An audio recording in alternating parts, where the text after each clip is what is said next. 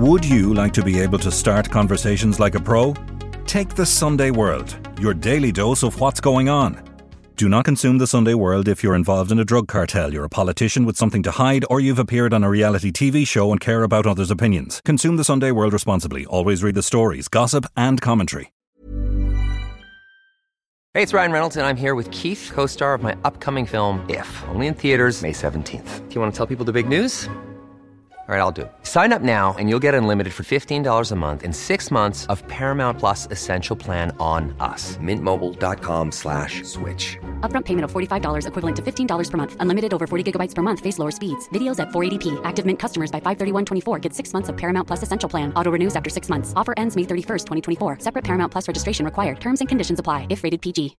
Millions of people have lost weight with personalized plans from Noom. Like Evan, who can't stand salads and still lost 50 pounds. Salads generally for most people are the easy button, right? For me, that wasn't an option. I never really was a salad guy. That's just not who I am. But Noom worked for me. Get your personalized plan today at Noom.com. Real Noom user compensated to provide their story. In 4 weeks, the typical Noom user can expect to lose 1 to 2 pounds per week. Individual results may vary.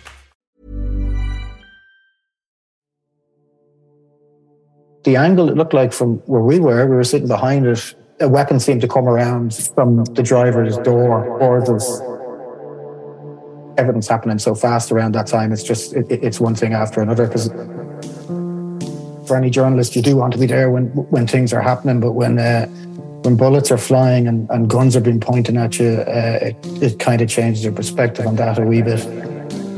I'm Nicola Tallant, and you're listening to Crime World, a podcast about criminals, drugs and the sins of the underworld in Ireland and across the globe. 7 years ago this week, journalist Alan Sherry was sent on a news assignment that was like no other. And on an otherwise ordinary Friday, he found himself right in the middle of the Regency Hotel gun attack. Today, Alan gives myself and Niall Donald an eyewitness account of the infamous incident at the centre of the trial of Jerry the Monk Hutch. We also discuss the conviction of a member of a Cornelius Price kidnap gang for conspiracy to blackmail 2 businessmen, and the plot which links the mob boss with the murder of Robbie Lawler. This is Crime World, a podcast from SundayWorld.com. So it is hard to believe that it's 7 years, Alan. Yeah, time flies, I suppose, when you think about it. It does feel in some ways like yesterday, but obviously a lot's happened since then as well. And tell me this much, because we can't, because you're on Zoom. Have you gone grey like the rest of us? I haven't, no. Not yet. Oh, have I? Sorry, I have. I have. Excuse me. Yeah, no, sorry. I thought you were talking about my screen. Yeah, no, I've definitely gone a lot greater than I was there. Put on a few pounds as well. I don't know. Have to deal with that. That's middle age for you. It is. Saw you there recently and you didn't look any different to me. But anyway. You drink steak and butter. So next week, Saturday, is the 5th of February, the famous day. Yeah. And Niall has just finished covering the trial, the Regency trial, where, of course, the famous photograph came up again and again that was taken by Ernie Leslie and run on our front page, the photograph of Flat Cap and another individual dressed in drag running from the Regency Hotel. And obviously that photograph, the story behind it being taken is something that you'll be probably telling your grandchildren down the road. It's like, it was an extraordinary moment. Like, as journalists, we like to get up close and personal to a story. And it's great to be there when things are happening. But this was a little bit too close for comfort. Yeah, I think so. Like you say, of course, for any journalist, you do want to be there when things are happening. But when bullets are flying and guns are being pointed at you, it kind of changes your perspective on that a wee bit. So look, it was a Friday and we were all sort of in the office, and Fridays are busy enough for the Sunday World because obviously we publish late on Saturday night into Sunday, and Daniel Kinahan was in town. There was a boxing weigh-in out at the Regency Hotel. We'd covered loads of these boxing weigh-ins before, and there was nearly a reluctance to cover it. I mean, like, for all the conspiracy theories that emerged in the aftermath, it was, if not an afterthought, it was certainly wasn't the focus of the morning. When Alan was sent on the road with Ernie Leslie, like, we had got the Daniel Kinnan and some of his associates in City West, was it? Yeah, that was maybe a year previous, and it was another boxing weigh-in. In the South Inner City, then we'd had pictures of them and having coffee after one of the other weigh-ins. So it wasn't, it wasn't something that we were, Yeah, because I'm supposed to explain to people when you're getting images for a newspaper, you kind of want. Okay, you can have the posed shot of somebody posing for the camera, and obviously these, gangsters and people operating in the underworld aren't going to do that for you.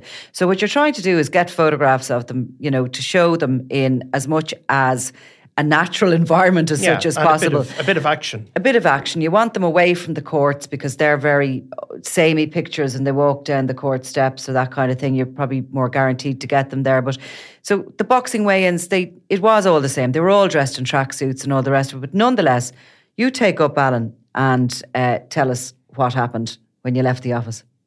Yeah, well, myself and Ernie drove out to the Regency, I suppose. We got there quite early. The weigh-in wasn't due to happen until around 2:30. We'd been there for a little bit beforehand.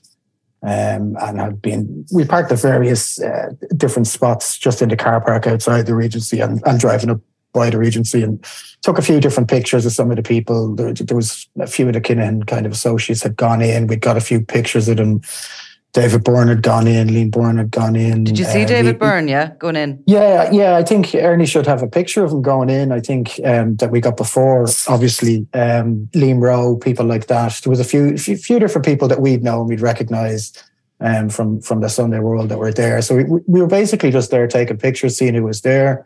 You weren't going to go in then, like it was more the point. No, I popped in briefly. I was only in there probably for a minute or two. I know the Evening Herald were there at the same time, and Robin Schiller was in more in the room itself just before the shooting took place. But no, myself and Ernie were mostly outside, kind of circling around different positions outside just to see who's coming and going, trying to spot the different people. The easiest place to do that really was on the door because they all had to come out generally the same door. They were mostly coming out the front entrance. So what happened? What sort of time of day was it? It was 2:00ish? It was about 2:30. Well, we'd been there from beforehand and we took those pictures. So that had all happened. Just before 2:30 is when things really kicked off. By that stage, we were parked just at Seven Oaks. It's an estate in almost the grounds of the Regency. It's a kind of complex there. There's a centre across from it. There's the Regency and then a little estate. So we were facing towards the centre there. We could see people walking by past us. And at that stage, we just heard a loud bang. And both turned to each other. Given what the event was, a loud bang like that obviously draws your concern. So we were about to start moving around the corner after hearing the bang when we were just seeing a load of people come flying by, running out towards the Swords Road. Some of them were on foot. There was people jumping in cars and speeding away at high speed onto mounting different paths as they were on the way. That all happened quite quickly. We came around the corner then. You're talking only a few meters around the corner, and we spotted a grey van had pulled up outside the entrance to the hotel. There was a person in the van who seemed to be armed with an assault rifle, and there were people to the right of the van, kind of almost tripping over, falling over and running, trying to get into bushes, which were to the side opposite the hotel, and the weapon was being pointed at them. So the driver of the van had the weapon? It seemed that way, yeah, from our perspective, at some stage the driver of the van had a weapon, because from the angle it looked like from where we were sitting behind it, a weapon seemed to come around from the driver's door towards us and pointed back at us. And was the driver, like you say, people were in bushes, the driver was kind of warning people to stay back, maybe? Yeah, there was a gun being waved. At this stage, I hadn't seen the different TAC 1, 2 and 3, so I was only aware of a gun pointing out at the van. That was all happening quite quickly. It seemed to be waving over to the right, almost warning people to stay out of the way. So that would have been a third gun. Yeah, I've tried to do the maths on that myself, onto the who was armed and who wasn't, and whether that was someone who was inside or who was back out. But that seemed to be the driver who was armed with an assault rifle, because by that stage we had two inside. I hadn't seen the people inside with the assault rifle. So the first sign of that was the one sticking out of the van at us. And that was pointing at different people just ahead of it. It was around this time Ernie then spotted the person known as Flat Cap, who we obviously know now as Kevin Murray, and then the man dressed as a lady in a wig running towards the van, armed with handguns, and that's when he fired off a few inexcused upon the shots with the camera of those people and took that famous picture. At the same time he was taking that picture, the person in the van had swung the assault rifle around towards us, and I don't think Ernie had noticed it, so I shouted at him to let him know that was happening. And had he seen Ernie, you think, with the camera at that point, or was he? I don't think that the person... we were very close to that van. Obviously, everyone else was running away from it, so I don't know what the driver of the van thought, if he thought it might have been Gardaí coming behind him or someone from a criminal gang coming to box them in and or whatever. I don't know. I suppose they probably weren't expecting a car to come up and drive towards them. So I'd imagine they were rattled as well with the whole situation because they see a Jeep coming up behind us. I don't know what they thought. I don't know if they had a good view of Ernie's camera at that stage. They may have or they may not. It's hard to tell what angle they had on it. And with the press cameras, which we all know well, like it's not like a normal camera where you have to kind of hold it and press it and maybe wait a few seconds. Like they get about 20 shots a second, do they? And they have a big lens, so they, you know what I mean, they aren't exactly like, you know what I mean, even if you're looking into a car, you could see them and the lens would probably have been out the window. But did he have it up for long? He just really has to hold it up for a second to get those shots. Exactly, yeah, no, everything was happening very quickly. You're not talking about like a long time where this was happening, where everything was happening in like at a glacial pace. This was all very instantaneous, all at the same time.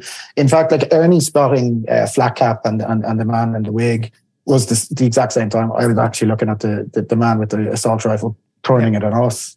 So both of us weren't watching either of the other things at the same time, but then became aware of them through each other by then having our attention drawn to it. I think I shouted around that time at Ernie to reverse because I thought that the gunman was... I'm sure you probably told him to effing reverse, you know. I may have, yes. Can I ask you there, Alan, did you... Like, I mean, it all happened and that's pretty traumatic and not your average day's work, but did you see the driver of the van? Was he or she covered, or could you make out anything? No, I couldn't see, like, I know it's 7 years ago now, but from recollection, I couldn't see much other than my initial viewpoint was a weapon coming out. From my perspective, it seemed to be a weapon coming out the driver's door of the van. It was to the right of the van, pointing out, initially, as I say, pointing in kind of ahead and not towards us, and then turning around and then pointing towards us. But you see, as we've seen in the case and with the CCTV evidence and what was brought up in the defence really is, of course, that sometimes when you're looking into a car window, depending on where the sun is, depending on what's happening with the weather, the rain, sometimes you can see nothing through a car window. You know, you're just getting a glare back and you can't make out whether there's one person or anything in it. And it's just, if they lean out or whatever of the car, that's the bit you see. But so, you know, yeah, and this was obviously a van with no windows in the back of it as well. So, like, you're not seeing through it from behind to see what's going on in it. You're only, and because you're nearly parallel with it from behind, or not parallel, but you're behind it, so you're not getting a side-on view of the window either. I know what you mean. You're looking into the blackness, basically. So, how long did it take for Flat Cap and the man in drag they left the hotel door to get into the van? It was seconds, was it? That run? It seemed to be. It seemed to be. Like, I can't remember exactly now. At the time, I suppose everything's happening so fast around that time. It's just it's one thing after another because there was so much to look at between the Flat Cap and the man in the wig and the gunman in the van. But there was also a lot of people. You know, there were a lot of terrified people around as well. So there's big groups of people kind of in against the wall at the Regency beyond the entrance. In fact, there was a group that seemed to be trying to shield someone. I didn't get a look at that stage at who they were trying to shield, but it was almost like a group had formed around someone lying down to try and stop the gunman. Maybe they thought that person was going to be a target. I don't know who it was. Still don't. Mm. So they then, the two, did they jumped into the back of the van? Did you? Is that the way? Yeah, I think so. I assume I can't even remember what way everyone got into the van. Yeah. I suppose, as I say, with the different things that was going on, there was just so much happening. But at some point, not too long after that, everyone seemed to be back in the van.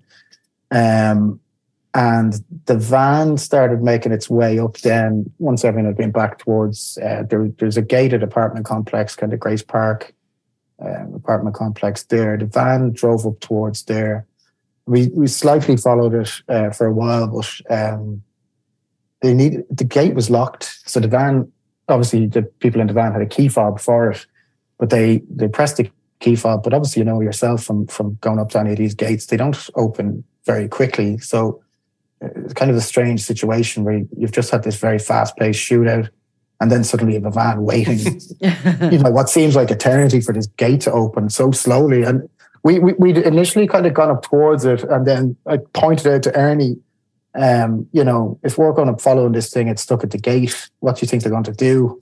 Will they have that time to think who are these people behind us? Anything could happen. So we kind of pulled back a bit then from it and let it go through. Once again, Ernie was considering following the van through the apartment complex. Have a go, Ernie, eh? As we were unarmed and there was only two of us, I don't think, his camera and my words were going to stop them. So once again, thought a bit better at that. That the van went on through, obviously, to the other side of our apartment complex, went out another gate and then on up to another estate up in Drumcondra. I think most people would know the kind of what happened there. And little did he know he had the picture of his career anyway in the camera. Or did he? Did he know? No, he did. No, he knew very quickly because obviously, as about the pair of you would know, you can look at the back of those cameras and you can see the pictures instantaneously and have a good look at them. So no, I knew immediately after it happened what he had. It didn't take long. Like once those people had gone through the gate and that it all happened, we'd looked at the pictures and knew exactly what he had. But given that he thought that he had one gunman and one woman fleeing for her life, I think it was only when the photograph was pinged into the office and we put it up on the biggest production screen. Well, I mean, it was because I actually do remember you phoning me straight after and saying, there were shots and we got a picture, and just actually initially thinking. Yeah, I do. I think you were the first person I called, Niall, and I think you thought I was taking the piss. Yeah, I did because if you remember, we actually didn't have great expectations sending it out. It was kind of all. Yeah. So actually, I did think you were. I thought you were just joking. Oh, we got a gunman and there were shots fired and going, well, whatever, yeah. And then everything went crazy after that. But I mean, it's an amazing thing to have witnessed. I'm sure, there's two bits there that you could probably rather at the time you weren't where you were. And at the same time, it's just one of those things that you can speak about with so much colour and real life experience because of where you were. Did you get that? Yeah, but I don't think there's too many people who were there that day would look back fondly on it at all. No. A lot of the people there were people obviously after that gang had gone off through the gates, we stayed in the scene for a couple of hours after that. But even in the immediate aftermath, there was people bursting into tears. There was one of the boxers vomited who'd just been at the weigh-in. Liam Rowe, who's obviously a cousin of David Byrne from recollection, was coming out looking very upset and angry. You had Sean McGovern who'd been shot, telling guards to fuck off. Slightly hostile atmosphere towards the press, obviously, there as well. People who are associated with the Killing Cartel obviously wouldn't be big fans of the Sunday World, nor the Herald, obviously, were there, Robin Schiller and Colin Reardon. But it was even the aftermath of it was very strange. It was the whole experience very strange. And how quickly were the police on the scene, before Gardaí arrived, which is also... The first guard I saw came around, if you know that location, Niall, there was a restaurant down at the front of it. I don't know at that time what was open or not. The place always changed its hands. The first guard I noticed had come around from the front, from the Swords Road, around that building and put a Garda cap on, like a baseball cap. That was probably only a couple of minutes after the gang had gone through the gates. I assumed there was Gardaí nearby at the time. as there would be at something like that. But obviously there wasn't a strong Garda presence. Yeah. And Alan, the way you had to give a statement, I think, in relation to it, along with other witnesses that were there on the day. And Ernie had to give evidence in 2 court cases. They didn't call you, no?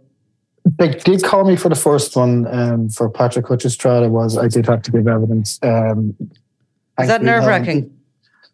Yeah, it's not enjoyable going up to court in any situation, even if you're only up to give evidence as in a libel case. Well, that's actually probably worse in a way. Yeah.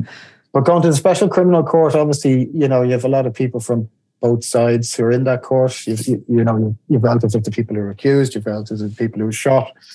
It's not an enjoyable experience and not something I'd want to repeat anytime soon. What was your own emotional reaction? Obviously, you've written about that for many years before and subsequently, but to actually see something like that, did it change how you perceive these things, I suppose? Yeah, I suppose. Like I remember at the time, Mick O'Toole from the start arrived on the scene a while later. He hadn't been at the weigh-in. I think I was still a bit in shock after, because he said to me, "God, you look very white." And I was like, "What are you talking about? I feel fine, And I thought it was grand at the time. And he said, "No, Jesus, you look terrible."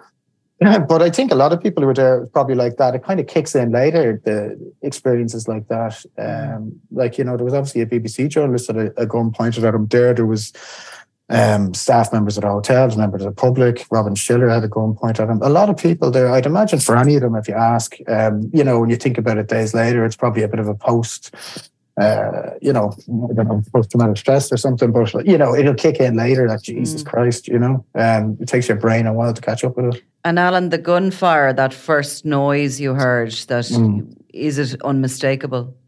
I thought so, yeah. From myself and Ernie, it was funny. I'd seen when he'd given evidence the last time. He said it took him a while to cop it was gunfire. My recollection of it is we said straight away, that's gunshots, and immediately had gone around. So I thought it was, from my recollection, all right. It's a crackling. Yeah, it's a loud sound. But yeah, I think the context of the event that was on.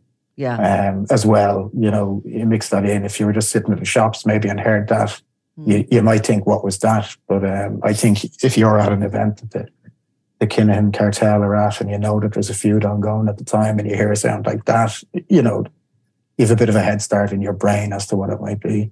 And of course, you're talking about the trauma of it and the fear that everybody felt, but inside, and a lot of this has been forgotten, I suppose, in the coverage of the Regency and the celebrity of it and all the rest of it.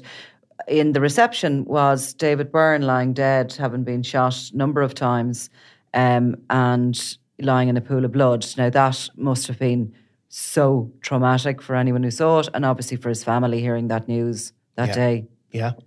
Yeah, exactly. Obviously, and unfortunately, a lot of people obviously would have seen that because of where that happened. It was at the reception desk, so a lot of people would have had to walk past getting out if they hadn't already fled. Now, obviously, I know some people got out by then, but yeah, a lot more people saw that I'm sure none of them wanted to see it. Yeah, well... Yeah, I mean, it's amazing that the photograph, like it's, as you said, it's 7 years this week, but again, it featured in both the prosecution's closing speech and the defence's closing speech. Again, it's also obviously became the central focus of the trial of Patrick Hutch Jr., which ultimately a null prosecution was entered for a number of different reasons. It's just amazing that how that picture has still 7 years later. It still was a focus for both. I mean, the closing speech.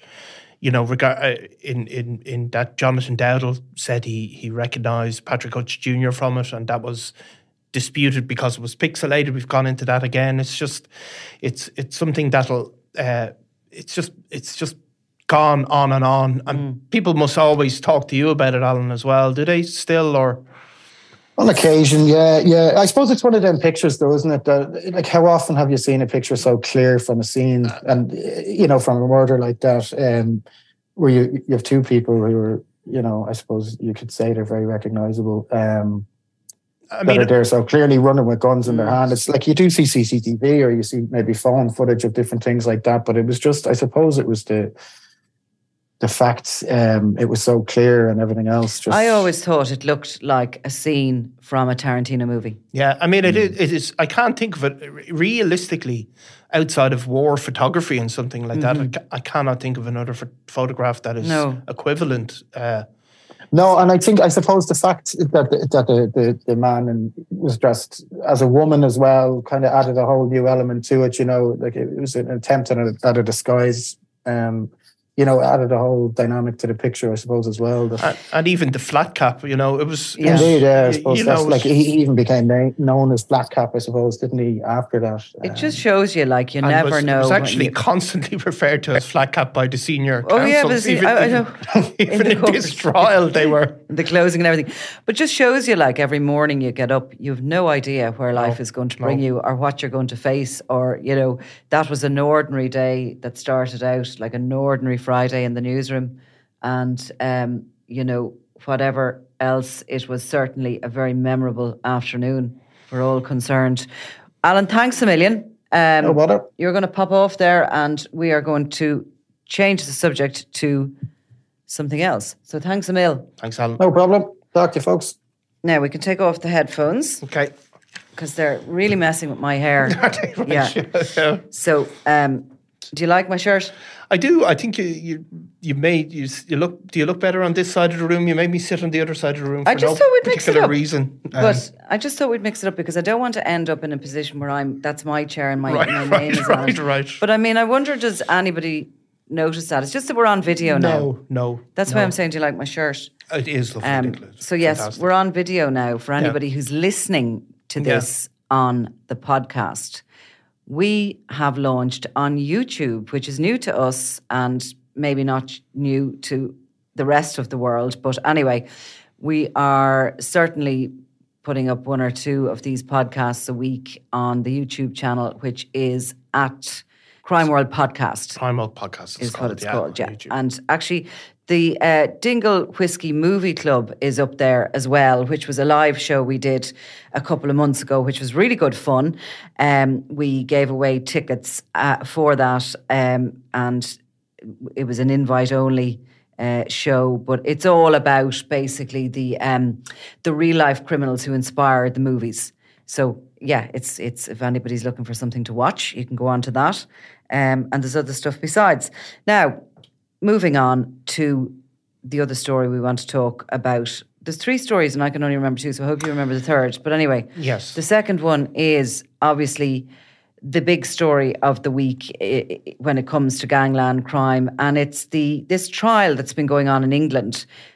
Cornelius Price, who was the sort of overarching leader of the Maguire faction in the Drogheda feud, very, very violent, volatile criminal who lived in a kind of a compound up at Gormanston in County Meath. He sort of joined forces with Owen Maguire, the mob boss, the wheelchair-bound mob boss, against the other side, which included Robbie Lawler and Richie Carberry and others who were murdered, some who are still alive. But anyway, he was caught in the middle of a kidnap plot in the UK. Not long after Robbie Lawler's murder in Belfast, they were caught in the summer of 2020. Robbie Lawler was murdered in Belfast in the April. So Cornelius Price, since this, we'll go into the kidnap plot now in a minute, but since this, he's had bad luck after bad luck. I mean, the man is in a coma for months, maybe a year. Yeah, I mean, he's been suffered a devastating brain injury, effectively. So he was charged with this offence. He obviously hasn't been convicted because and he hasn't been well enough to attend any court hearings. So he remains... So did they, just say there was a miracle happened and he came out of that and... Well, I mean, once you could stand, he'd stand trial as long as he's fit to stand trial medically. As long as he's fit. So they couldn't have sort of tried him in his No, they wouldn't try with an absence because you have a right to mount a defence and he is an innocent man until proven guilty, so he remains an innocent man. Such a strange story, and he's only 40. Yeah. For somebody who went through life with such violence, he's suspected of a lot of... a lot of very violent crimes, and it was his associates that are suspected of the disappearance of Willie Maughan and his Anna girlfriend. Slava. Yeah. They were last seen at that compound up in Gormanston. His family, Willie Maughan's family, have repeatedly begged for information as to the whereabouts so as they can give their son a proper burial. Cornelius Price never felt enough empathy to certainly encourage anybody that was involved in it to come forward or to give them information. The graves of other family members have been attacked. He's had a pretty awful life. And, in a way, it's strange now that at 40 he's lying in a coma, and it's almost like the curse of that Drogheda feud, isn't it? Yeah, he certainly was regarded as being in the Premier League of criminals in this country, and one of the most dangerous people operating in the underworld. And I think this case shows that a kind of a different international aspect to Irish criminality. We've obviously spoken constantly now about the Kinahan cartel and the Morocco mafia and all these kind of international connections, but there is another kind of groupings in Ireland, and they have very, very deeply embedded in criminality in the UK. And I think this case shows that some of those connections, where Irish criminals and criminals from the UK interchange, move around, and become involved in different aspects outside of the kind of the big glamorous drug trafficking business. Yeah. Now, this gang and this case we're talking about in the UK, the gang was headed at the time by the very well Cornelius Price before his illness struck. And it was basically two men were abducted, and it was a blackmail plot. They were threatened that they would be killed if they didn't come up with £300,000 in ransom. 5 others involved in this. Yeah, five other people were charged, and the vast majority of these charges and these people have been found not guilty. There's only one single Irishman that has been convicted in relation to this offence. Kidnapping charges were brought against a number of people, and conspiracy to blackmail and conspiracy to false imprisonment were brought. Mm. There's only one person, a guy called Darren McLean, who's been convicted, and he's been convicted of arguably the lesser charge, which is conspiracy to blackmail and conspiracy to falsely imprisoning. The basic story of it, again, involves this web of connections. These two people who are kidnapped, businessmen from that local area, they were kidnapped and brought to a home in Highbury, near where Arsenal play football, and they told police subsequently that they thought they were to collect a debt. They were being spoken to about a debt that they owed to Warren Crossan. Warren Crossan, since was murdered in the aftermath of Robbie Lawler's murder. Crossan is seen as his connection in the north, the son of a dissident who was also murdered. Yeah, very.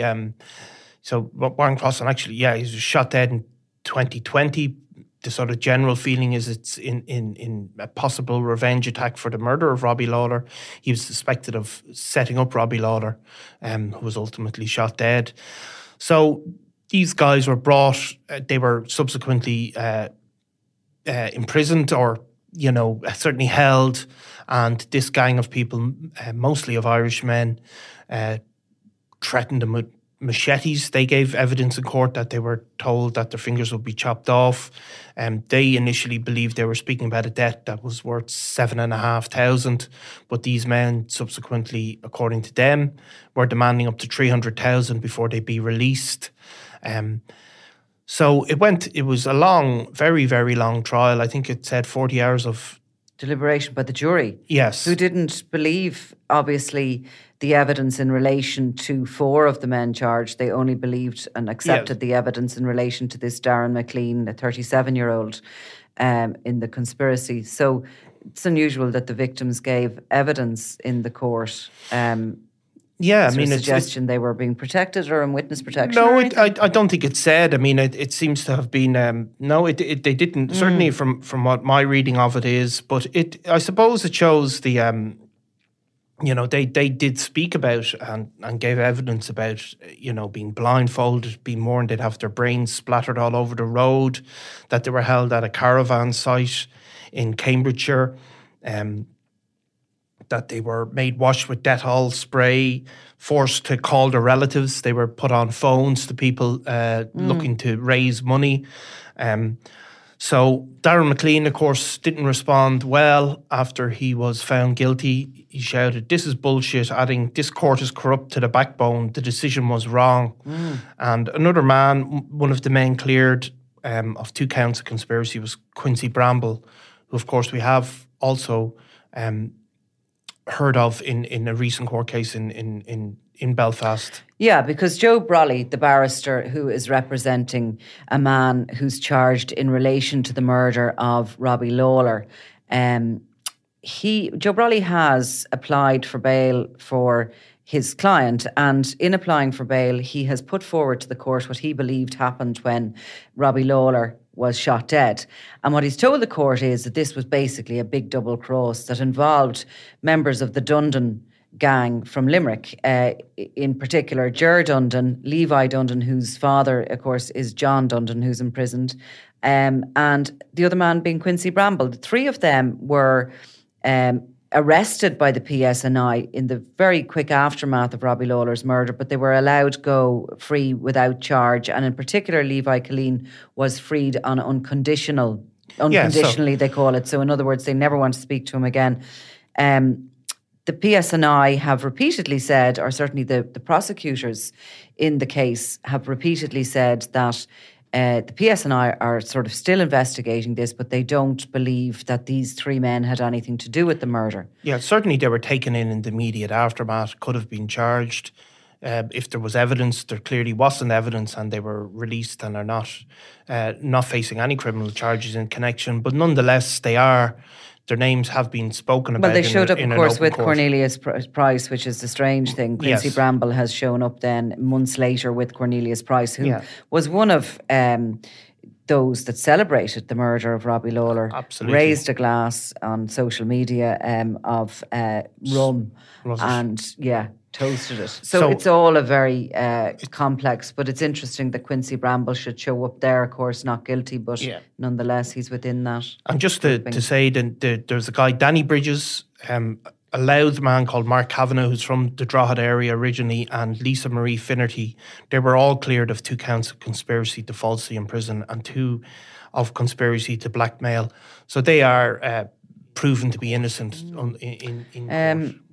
Right. A really interesting case, that I'm sure there was loads of evidence from that we missed because we weren't covering it ourselves. We were getting stuff in from the court reporter. But it shows these interconnections. It's just amazing that each of these cases, and all of a sudden they're spiraling into each other, I suppose. Yeah, I mean, I think that Robbie Lawler murder is really, really intricate, and it's something we might look at a little bit more in depth in the near future.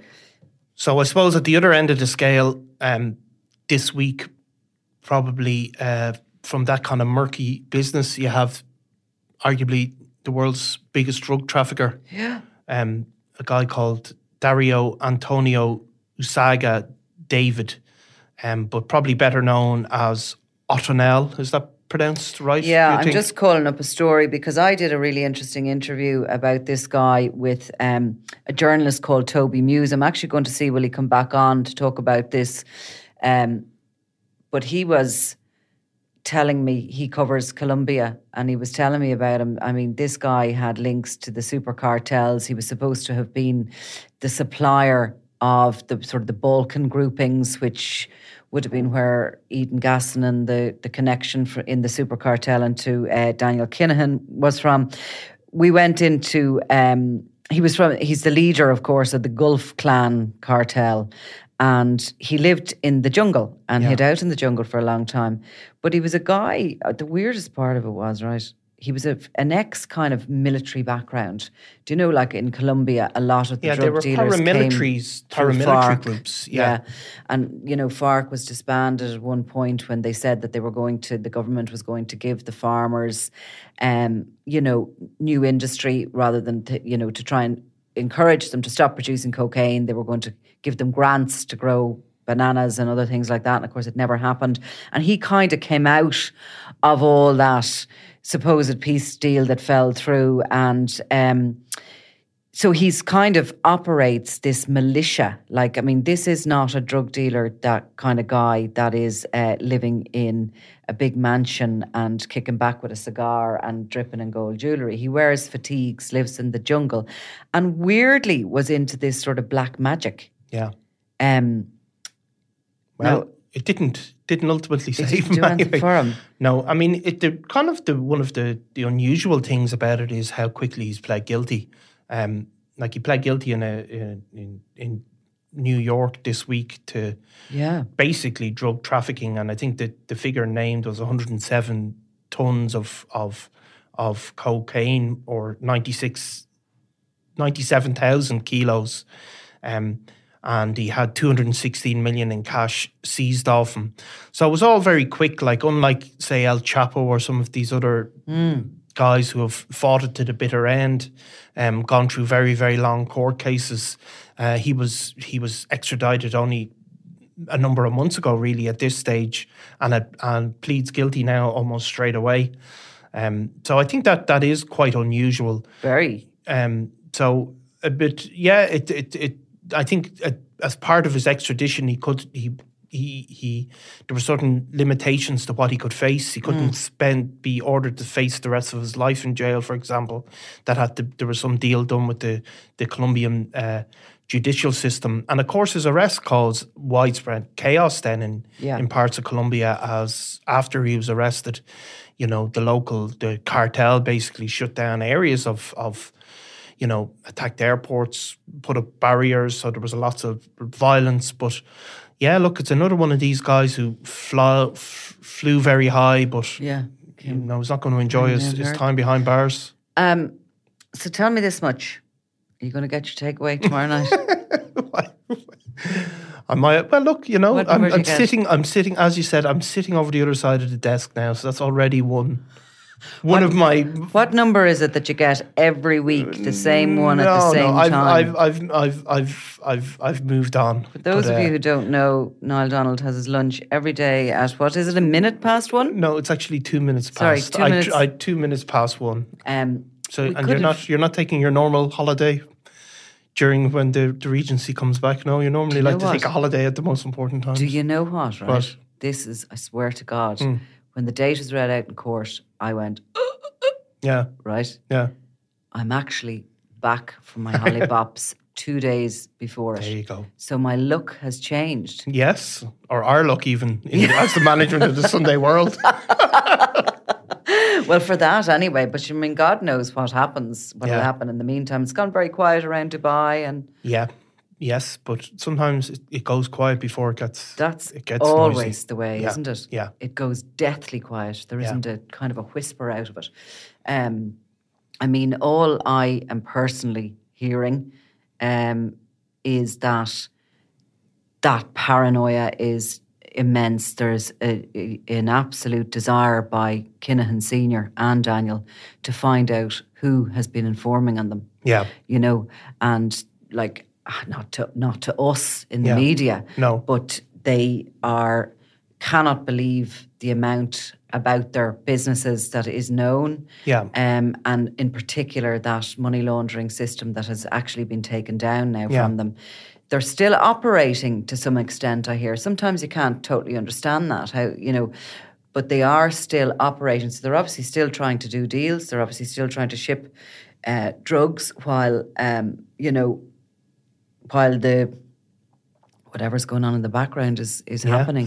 It's very hard, I suppose, to stop doing that stuff because there is so much operating on credit and in that drugs world, like.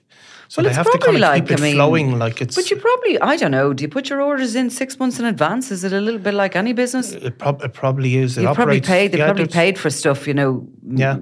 Well, I suppose you don't pay until it arrives, but you know what I mean. Yeah. They've maybe ordered stuff. Maybe they have to.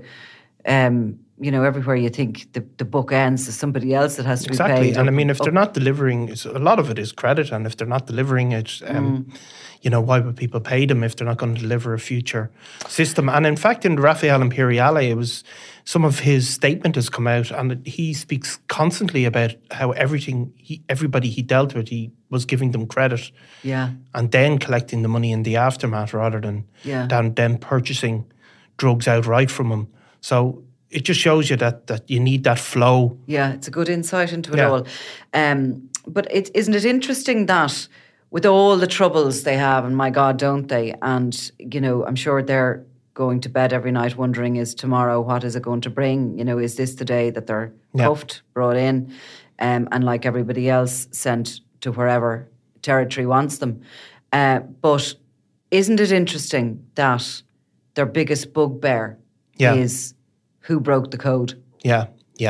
Who was it that has been snitching? Who's the insider?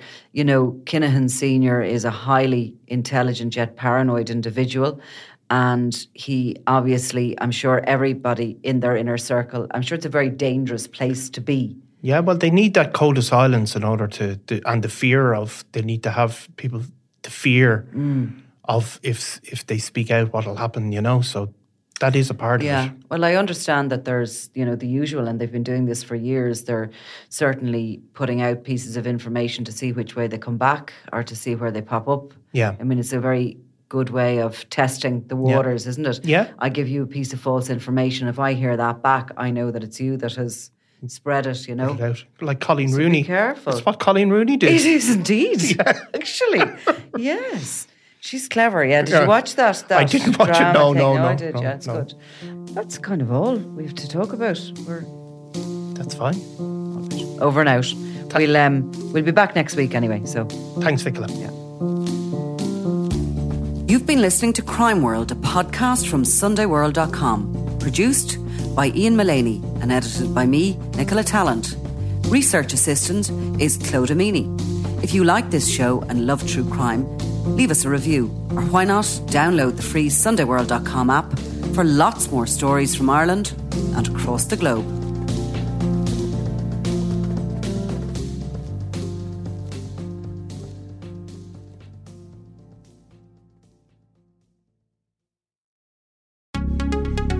Would you like to be able to start conversations like a pro? Take the Sunday World, your daily dose of what's going on. Do not consume the Sunday World if you're involved in a drug cartel, you're a politician with something to hide, or you've appeared on a reality TV show and care about others' opinions. Consume the Sunday World responsibly. Always read the stories, gossip and commentary.